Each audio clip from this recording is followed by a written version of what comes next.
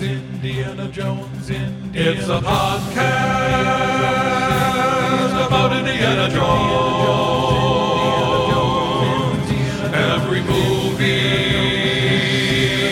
1 minute at a time. Indiana Jones Minute.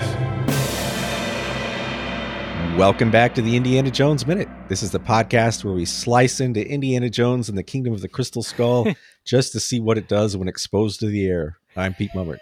I am Tom Taylor. I'm Gerald Christopher. Bear me with my mummy cronies, Porter. And today we're very happy to welcome film editor, movie buff, and excellent podcast host of Minute Impossible, Chris Ramirez. Welcome to the show. Hey, thanks, guys. It's great to be here. Yeah, it's exciting to have you. And Yeah. I think it's no secret that you pretty much single-handedly carry that podcast. Yeah, exactly. I mean, I keep telling that to Jonathan, but he's got to be in charge. He's one in every bunch. I'm really happy that he invited me on to be his co-host on that one. I mean, it's one of those things that we went to college together, so we've known each other a long time. So it's fun to connect with him on that level with this podcast, and it's opened up a whole new world for me. So I appreciate that. Cool. Yeah, you guys have a great show. It's a lot of fun. Yeah. I like your tech of the ep each episode. Yes, as do I. I really enjoy that. Cool. Well, today we are talking about Indiana Jones and the Kingdom of the Crystal Skull, and specifically minute 52. And minute 52 begins with Indy deciding that Oriana might have survived after all, and it ends with the Spanish conquistador rotting away before our very eyes. And I think this is interesting because Indy goes 7.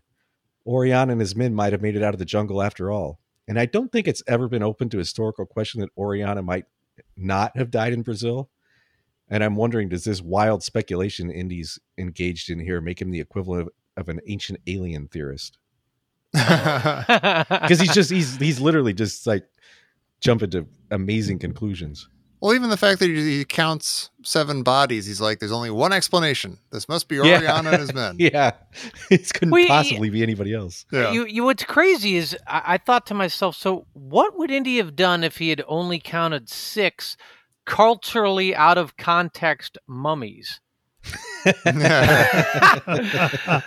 Like, you know what I mean? He'd be like, oh, pack your things, go grab the backpack, mutt. We're out of here. We're in the wrong catacomb. We got to go find another one. Dig it in the wrong place. Exactly. This room's only got 6.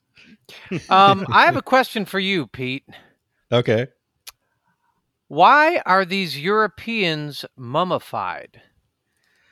I have no idea. Yeah. This is going to be tough for like the next handful of minutes. We're going to keep asking these questions. And I don't know if the movie's ever going to answer us. And you can tell they're Europeans because we'll see this more in the next minute. But when we see the 7th mummy, next to it, there's like a big pile of treasure. And on that pile, on the top of it, is a very European style crown. And there's no way that was found in Peru. So did one of these guys travel with his own crown? Don't you? I know I do everywhere I go.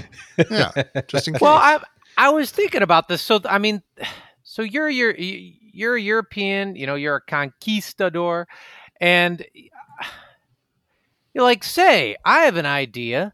I'd like to be mummified. First of all, that's not in the Catholic tradition. Outside of Pete, after I said that though, and noticed that, I thought about what's that monastery in Italy where they have all the mummies? Oh yeah, that's right. the Catholic monastery in Italy where it's all, you go into the catacombs and they're all like mummified. The former monks and priests. You know what I'm talking about? Yeah. Well, outside of that was sort of the only incidents I could think of where that's in the Catholic tradition, but that's a different thing. They're not all like wrapped up like this, and I'm like, so who mummified them? Yeah, that's what I was going to ask. Are they suggesting that they were mummified by some sort of alien worshippers, or they had another person who mummified them and left? I was kind of confused by that myself. Because there's 7 of them, and they're all wrapped up, and I mean somebody had to do it because Yeah, nobody wrapped themselves up. Right. And that raises a really interesting question, because unless somebody was mummifying them like over a period of 30 or 40 years, they all died at the same time. Yeah. And for them, Right. like, so that either means someone killed them or some kind of catastrophe happened. And why are they being preserved?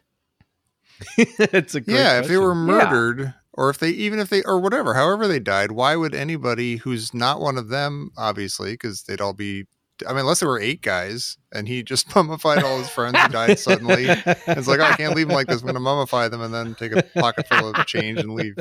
And decided to put like as we get to it later, the skull in there, Right. Yeah. Yeah.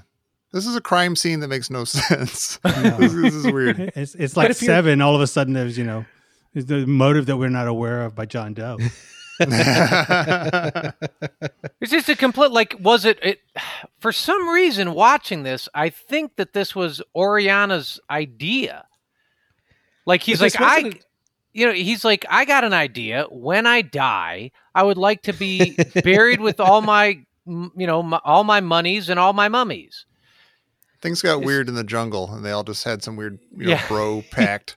Like, hey, man, I love you. When we go, let's all just get wrapped up in sleeping bags and just live forever. But why do you want to keep all your money with you if you die in Peru? Because you're not going to be able to spend it in Peru. Like, this is still, like, Peru is still an Incan empire, basically. And they're not going to be able to spend all this. So unless they take it back to Spain, it's kind of worthless. Yeah. And there's no tradition of mummification that I know of in Spain. Could that not have been their end goal, was to get back to their, I don't know, ships or something and get back to, I know they're kind of on the wrong, are they on the wrong side of South America? Yeah, they're on the wrong, yeah. I mean, it seems like that had to have been their goal. So it seems like somebody must have killed them. I mean, my understanding is how they would get this out of there. I know was like you'd have to go north to Cartagena, which was like a huge Spanish port that would leave. And that's where like a lot of the gold was exported out of South America, at least that region. I don't know. It might be pretty far from where they are here in Peru, but I know so much of the gold that did go back to Spain came out of Cartagena, and it had to go there first. So I don't understand. You're like, this treasure or booty, is supposed to be going back to Spain, right? Yeah, they were by law they were supposed to send back. At least I think a conquistador, he could keep like 20%. Wasn't that like some like small percentage? Yeah. But even like the guy that had to carry all this gold is not light, so to carry all this gold down into this crypt. That's the interesting part. Yeah. Somebody put a lot of work into this. Yeah, because if you think if it was one of their friends that did this, he would have just killed them. Like he wouldn't have mummified them. Yeah, no. You can easily imagine them all getting killed over something like that. Like, it's all mine now. I got gold lust, and I'm going to kill you all. Then he wouldn't take the time to mummify them all. That doesn't make any sense. No, he just would have killed them. He wouldn't spend the time to do all of that. I guess unless he doesn't want them found. Well, it seems like you'd be more likely to find them if they're mummified. Yeah, with all the gold around them. Yeah. Yeah.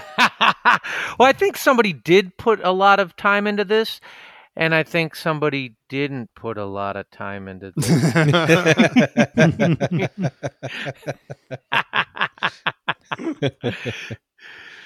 Well, I think it's remarkable behavior for an archaeologist in the 1950s to do the same thing that Spalko does, and he just takes a knife and jabs it into one of these mummies. He just digs in. Like a Christmas goose. Like you expect to open it up and there's just a guy with a big gash down the front of him. Yeah. You just destroyed the mummy. Well, what's interesting is when Indy starts ripping the mummy open, Mutt gets visibly uncomfortable. Oh yeah, I noticed that too. I was really surprised because for all the grief that Shia LaBeouf gets regarding this movie and other movies, he's actually a pretty good actor when he was younger. And, he's a good actor. He's still a good actor. The movies that he's got in right now are quite good, and he's quite good in them.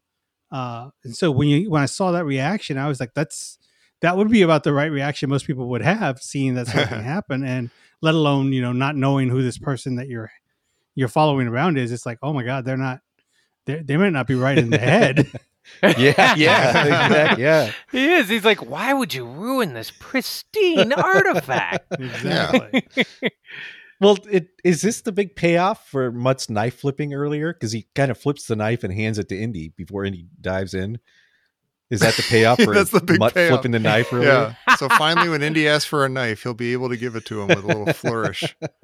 You know what? But that's what, like, Indy does. Like, there's some, he tries to rip the thing open. He's like, "You don't have a knife, do you?" But he doesn't read that as sarcastic at all. But he knows that Mutt has a knife.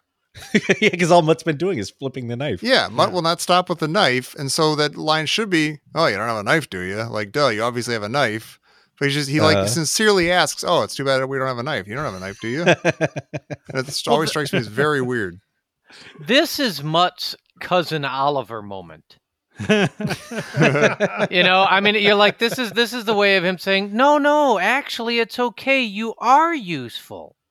If it weren't for you, I wouldn't have been able to open the mummy and make his face dissolve. Exactly. Mutt. Exactly. You're the 1 millionth person into Disneyland. We all get to go for free. Oh my God. That happened. Yeah. I do have to say, though, that this, when Indy cuts it open and pulls the wrapping away and we see a perfectly preserved face and then it immediately starts to decay. This reminds me so much of what Dr. Jamie was saying. I don't remember, it was during, I think it was during Last Crusade when she was saying Victorians used to open mummies just to watch them decay. Oh, I remember that. Oh, That's wow. amazing. Yeah. That's super weird. Yeah. That's a nice effect too. It's yeah, a nice, it's very much an subtle old school Indiana Jones effect. I thought it was very very subtle. Yeah. I don't know if it was practical or if it was a combination of practical and digital, but I thought it was very well done. Yeah, Definitely. Well, maybe that's why Indy did it. I mean, he was born during the Victorian era. Oh, sweet! I heard my dad talk about this. I know. Maybe we can do this. I have to say, I think that this is one of the greatest Indiana Jones moments in the franchise because it perfectly captures. Yeah, I'm serious. It perfectly captures Indiana Jones, quote, archaeology. Yeah. He finds a 500-year-old mummy, perfectly preserves so that the deceased looks like, quote, he died yesterday.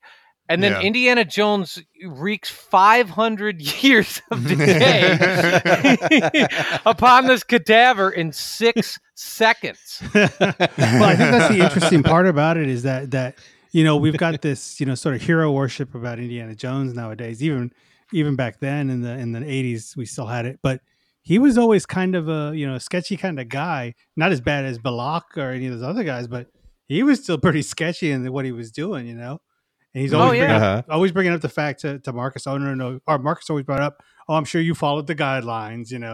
Like he was just saying that just to make sure he had his bases covered. "No, I'm sure you followed the guidelines, Indy, but so we'll still pay you." But he was sketchy as all of them were. That's why the movie was called Raiders of the Lost Ark. And by the time we got to India, Last Crusade, people had seen him as his basically the good guy, because he was, but with his dad, and so we had more sympathy for him. But he was still doing kind of shady stuff in that movie. And I think by the time we got to this one, 20 years later, people are still, Indiana Jones would never do something like this. I'm like, are you sure? Did you see the first movie? I'm sure that at some point he would do, he would leave Mutt behind if he had to. Mm-hmm. Yeah. Oh, absolutely. I'm a little surprised he didn't run around and cut open all the others just to watch the same thing happen. Exactly. I'll just open it a little bit this time. Here, get the light in there. Well, the best part about it is he blames the air. Yeah. Yeah. Doesn't He's like, agree with them. no, it's a... Yeah, it's like, Yeah. it's not actually that the air doesn't agree with them, Indy. It's that you opened his mummification. I mean, come on. Yeah. Like, take that, mummy. Yeah. Yeah. Well, Chris, you're a film guy, and I'm curious what your thoughts are on how Crystal Skull works or doesn't work as part of the Indy franchise. The interesting thing to me is that when it came out that summer in in 2008, I was excited about it, just as everybody else probably was. And then I had seen Iron Man a couple of weeks prior to that. And so Iron Man had all of a sudden jumped up to like, oh my God, I felt like watching the original Indiana or Raiders of the Lost Ark movie when I watched Iron Man. And I did enjoy Crystal Skull, but I was disappointed because it didn't feel the same way that the other films felt, and the same way that even Iron Man felt to me.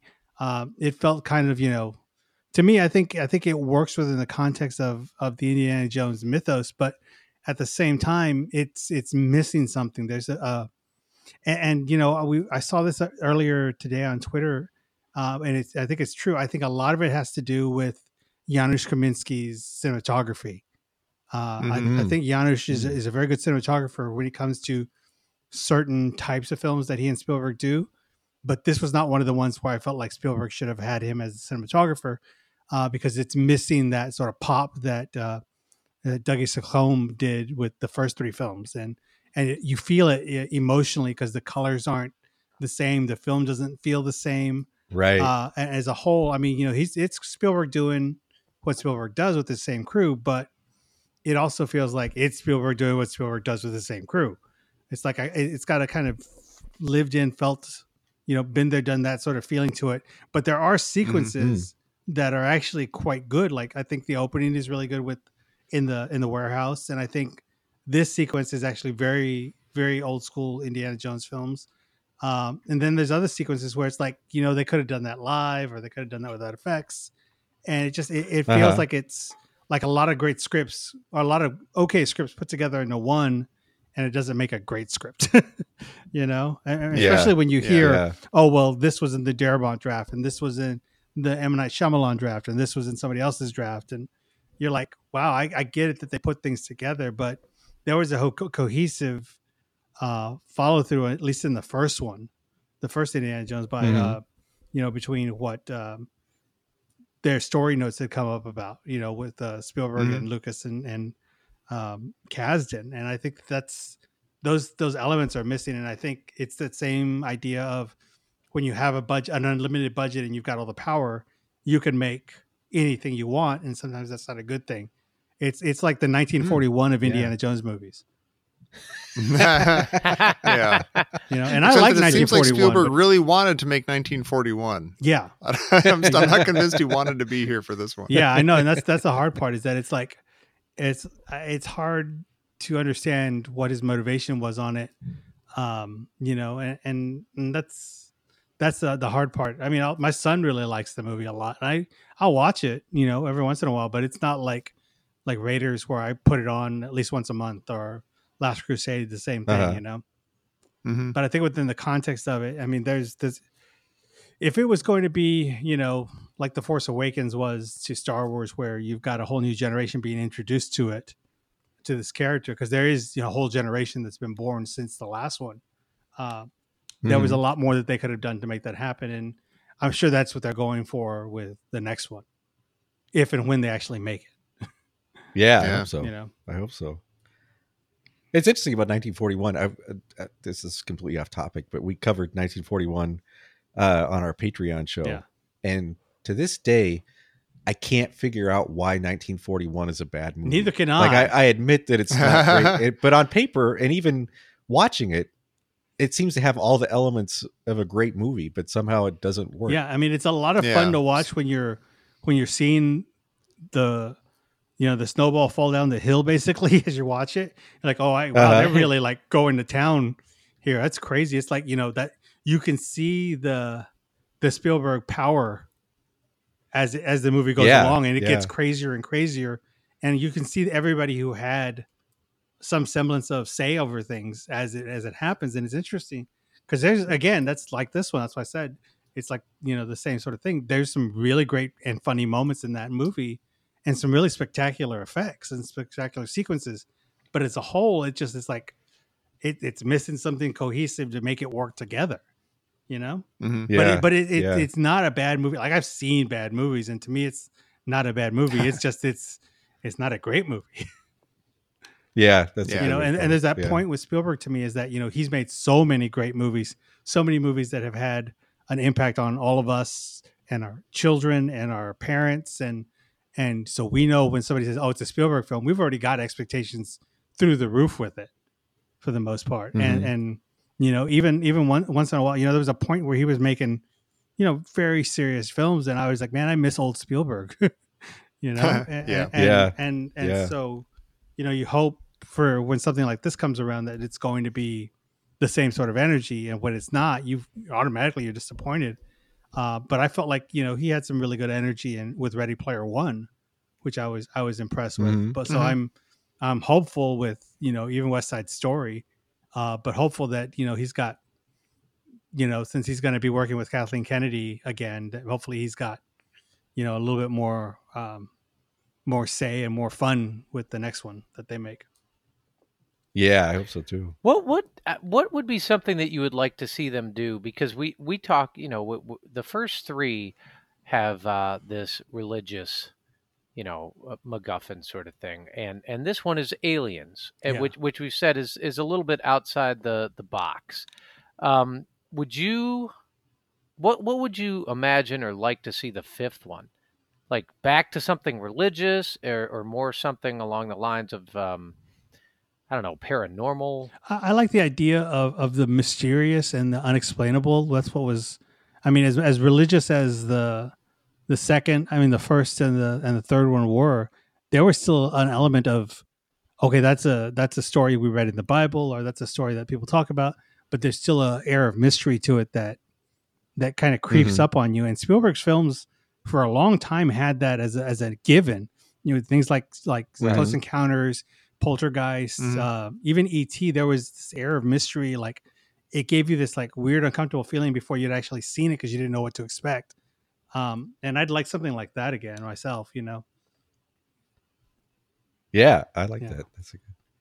And also, I think we've talked about this. Or I talked about it on the maybe on one of the Indiana Jones posts that you guys had on the Facebook page. But I would have loved this have been that he'd had a daughter instead of a son.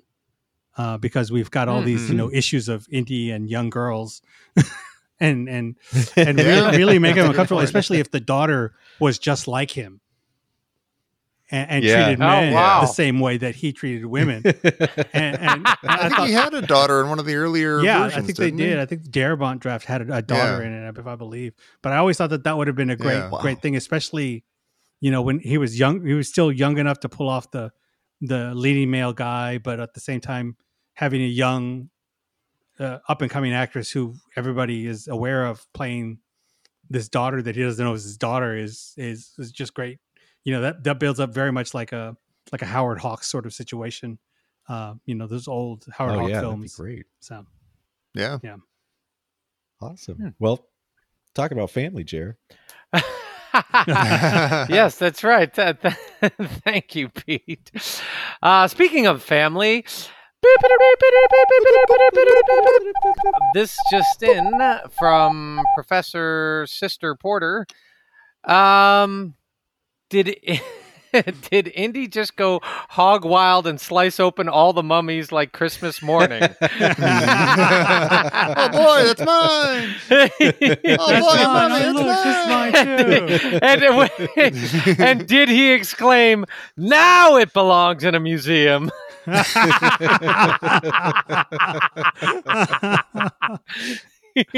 I kind of picture him like that episode of The Simpsons where Homer is just eating donut after donut after donut, and he gets fatter and fatter. Like I feel like Indy would just be stuffing so much gold into his pockets, and he would just be getting bigger and bigger. Just starts eating it. Or he could have opened 6 of them and left the seventh one, perfectly preserved. Oh, look, it's the only one, guys. I found it. Take it back to the museum. Yeah. 6 open, 1 preserved. Get more money for it. What does it mean? Mint in box. Exactly. Mint in sleeping bag. Well, cool. Well, thank you very much for joining us today, Chris. Yeah, this of course. was a lot of fun. And you've got another podcast. I don't know if you'd like to talk. Yeah, we got. I do the Minute Impossible podcast with Jonathan Howell. You can find us at minuteimpossible.com. There we've got the first and second films of the Mission Impossible franchise already completed. And we're just about ready to start up on Mission Impossible 3, J.J. Abrams' third film in the franchise. So that should be fun. We also have a couple of special episodes within there, the context of everything for like Fallout and when things like that happen with new announcements for the movie. We did a couple episodes here and there. But you can find us on Twitter at Minute Impossible or at Minute Impossible. And you can also find us on the Impossible Minute Force group on Facebook. So come join us. Yeah, check it out. I did a week on that with my good friend Doug Greenberg. Yeah, we had a good time with you guys. Yeah, that was awesome. And any last things you gentlemen have to say? You know, it is weird. Indy says again, he asks for the second time in maybe 4 minutes, give me some light. It's really, yeah, Mutt actually already was sort of giving him light. Yeah, he was. And there's all sorts of light everywhere. Very brightly lit underground cave. Yeah, that's a good point. It's like in sitcoms where they turn off the light and the whole room they immediately turn on another light. Yeah, the blue nighttime light. Yeah, well, exactly. Again, that's one of those things we were talking about. I'm like, when in the original movies, if this sort of thing happened, it was like really dim, and they had the light right on their faces, and the object they were looking at, and the rest of it kind of fell into darkness because one, they were dealing with budget, and two, it wasn't overlit, and that part of this film is the issue I have with it is that it's to me it's overlit when it shouldn't be. It doesn't have any sense of fear or creepiness in the buildings that they go into. It's like, oh, it's a set. It feels like a set. But like with Last Crusade, I never felt like it was a set. Even when he was going through the trials at the end, I never felt like it was like a Hollywood set. I felt like, they did a great job, shooting this. Yeah. Well, that's good. And listeners, if you like overlit, we are going to be beyond lit on Wednesday for minute 53 of Indiana Jones and the Kingdom of the Crystal Skull here on the Indiana Jones Minute. Pete, did you know that in this minute we have Daddy, Son, and Mummy?